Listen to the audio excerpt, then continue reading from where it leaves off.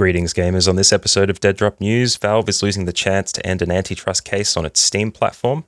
EA is officially dropping the FIFA name on its football or soccer games. Gotham Knights is no longer coming to Xbox One or PS4. And Microsoft is pushing cloud streaming with a new Xbox Stick and Samsung app.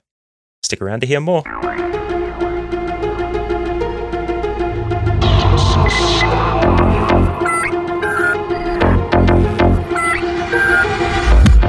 Welcome back to the Dead Drop, your secret cache of game news delivered safely and securely to your podcast player. I'm Matt Bliss, your interpreter of the games industry, your prophet of playable material, your professor of time preservation.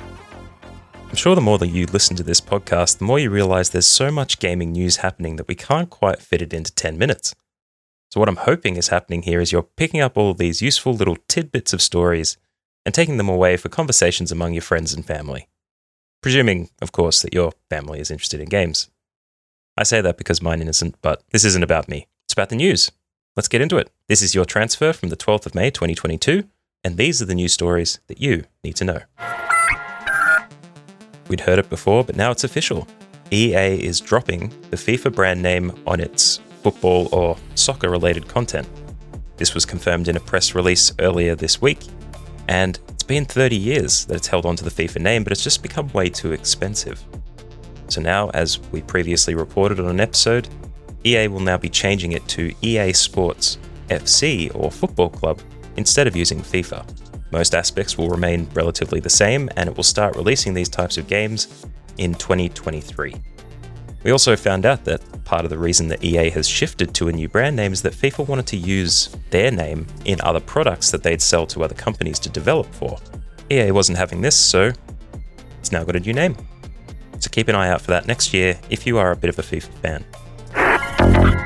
On the same line, end-of-year reports from EA earnings are showing that 85% of the period's net bookings accounted for their gains for that year, with the fourth quarter earnings up 48% to $2 billion and net income up to $225 million. It attributes this to properties such as Apex Legends, but EA isn't unusual for its live service games being supported more so than single-player offline experiences.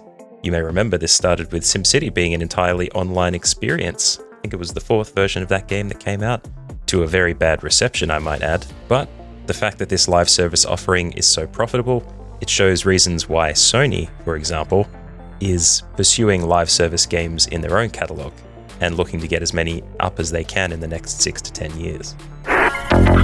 Valve has been facing litigation for a very long time, and only recently it has lost its bid in an antitrust case where it has been accused of creating a monopoly over game prices that has impacted the entire industry. And we're not just talking about games on their own platform, but also games that aren't available on Steam. The suit claims that the developer cut that it takes, which I think is about 30%, affects games across the industry on other platforms that take a similar cut. And a similar discussion has arisen with App Store developer cuts as well. This affects sales on other platforms, and other people have been part of a class action to litigate for the way that this has affected their profits and the way that pricing has increased for consumers over time. The fact that Steam ran the monopoly for digital platforms and available games for a very long time, and the fact that there's competition in the market and yet still is being accused of antitrust behavior, it could mean something very substantial for Steam down the line. It has been brought to arms quite often more recently.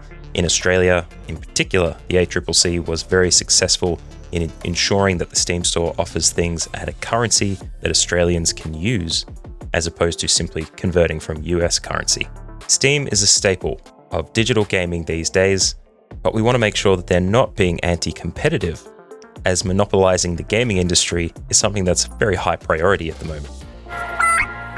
The new Batman game, Gotham Knights by WB Games Montreal, has now been announced to actually be released, it seems, after being delayed earlier this year, but they have made a couple of substantial announcements as well. They have officially said that it will not be coming to Xbox One and PS4, which means it won't be available on previous platforms, so you'll have to make sure that you have either a PC, PS5, or Xbox Series X or S in order to play it. It's supposed to be launching worldwide on October 25th of this year. We've also heard rumors that Gotham Knights could become a 4-player co-op game instead of a 2-player co-op game. This is only rumoured, as the only evidence available for this is that it's now listed as a 4-player game on some stores that it's available in. In your Activision Blizzard update, it is still continuing to push employees to not vote to be able to unionize. It seems to be approaching Raven software QA testers through internal channels and messaging, simply saying, please vote no. They say the push is to ensure that there is individual bargaining possibilities for all the employees at the company, but getting access to collective bargaining could definitely help these teams if they're looking to secure better conditions and benefits within the industry. It could also set a great precedent, so send over your support and thoughts. Jeff Grubb of GamesBeat.com has heard from sources that Microsoft is planning to release an Xbox stick or puck or some sort of little device that will allow cloud streaming on devices kind of like a Chromecast. As I said, it's meant to be released in the next 12 months, but it looks like the push for cloud gaming is pretty strong from Microsoft, especially as they are also allowing players to use Fortnite on Apple phones by sidestepping the App Store. Xbox Everywhere seems to be proliferating as well, as they are looking to develop a Samsung app that will roll out to TVs and apps very shortly that will also enable this cloud streaming function. No solid news of a release date just yet, but we'll be sure to let you know when it does become available.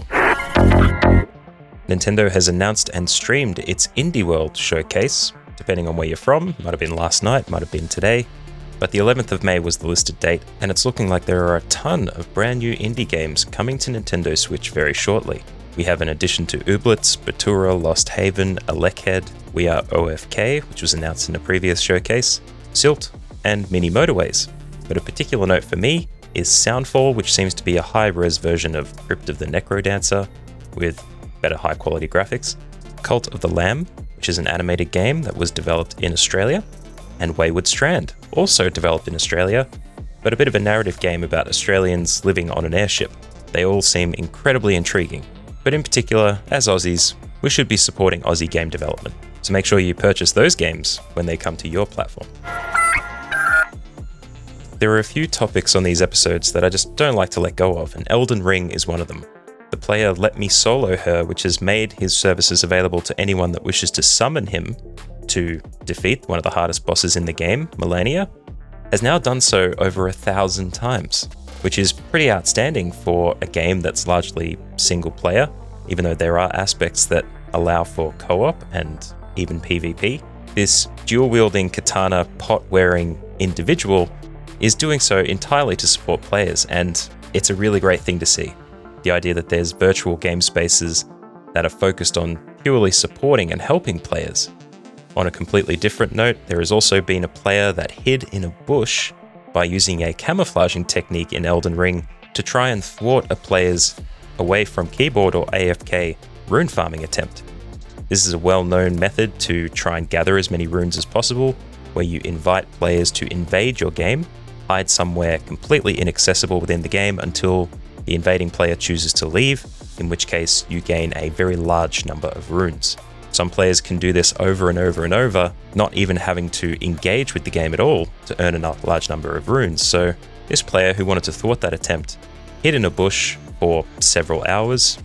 They have stated that they have become one with the bush now, and they're refusing to leave because as soon as they do, that player doing the AFK attack is going to get those runes.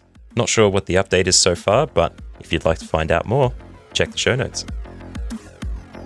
And that was the gaming industry news that you need to know. If this is your first episode, welcome to the Dead Drop community.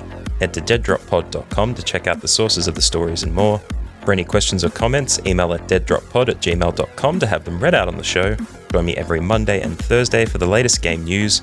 Join us on Twitch every Tuesday at 8 PM Australian Eastern Standard Time to watch more of the Stanley Parable Ultra Deluxe. And make sure you tell your friends about the Dead Drop. Stay safe, stay well, and I'll see you here in a couple of days.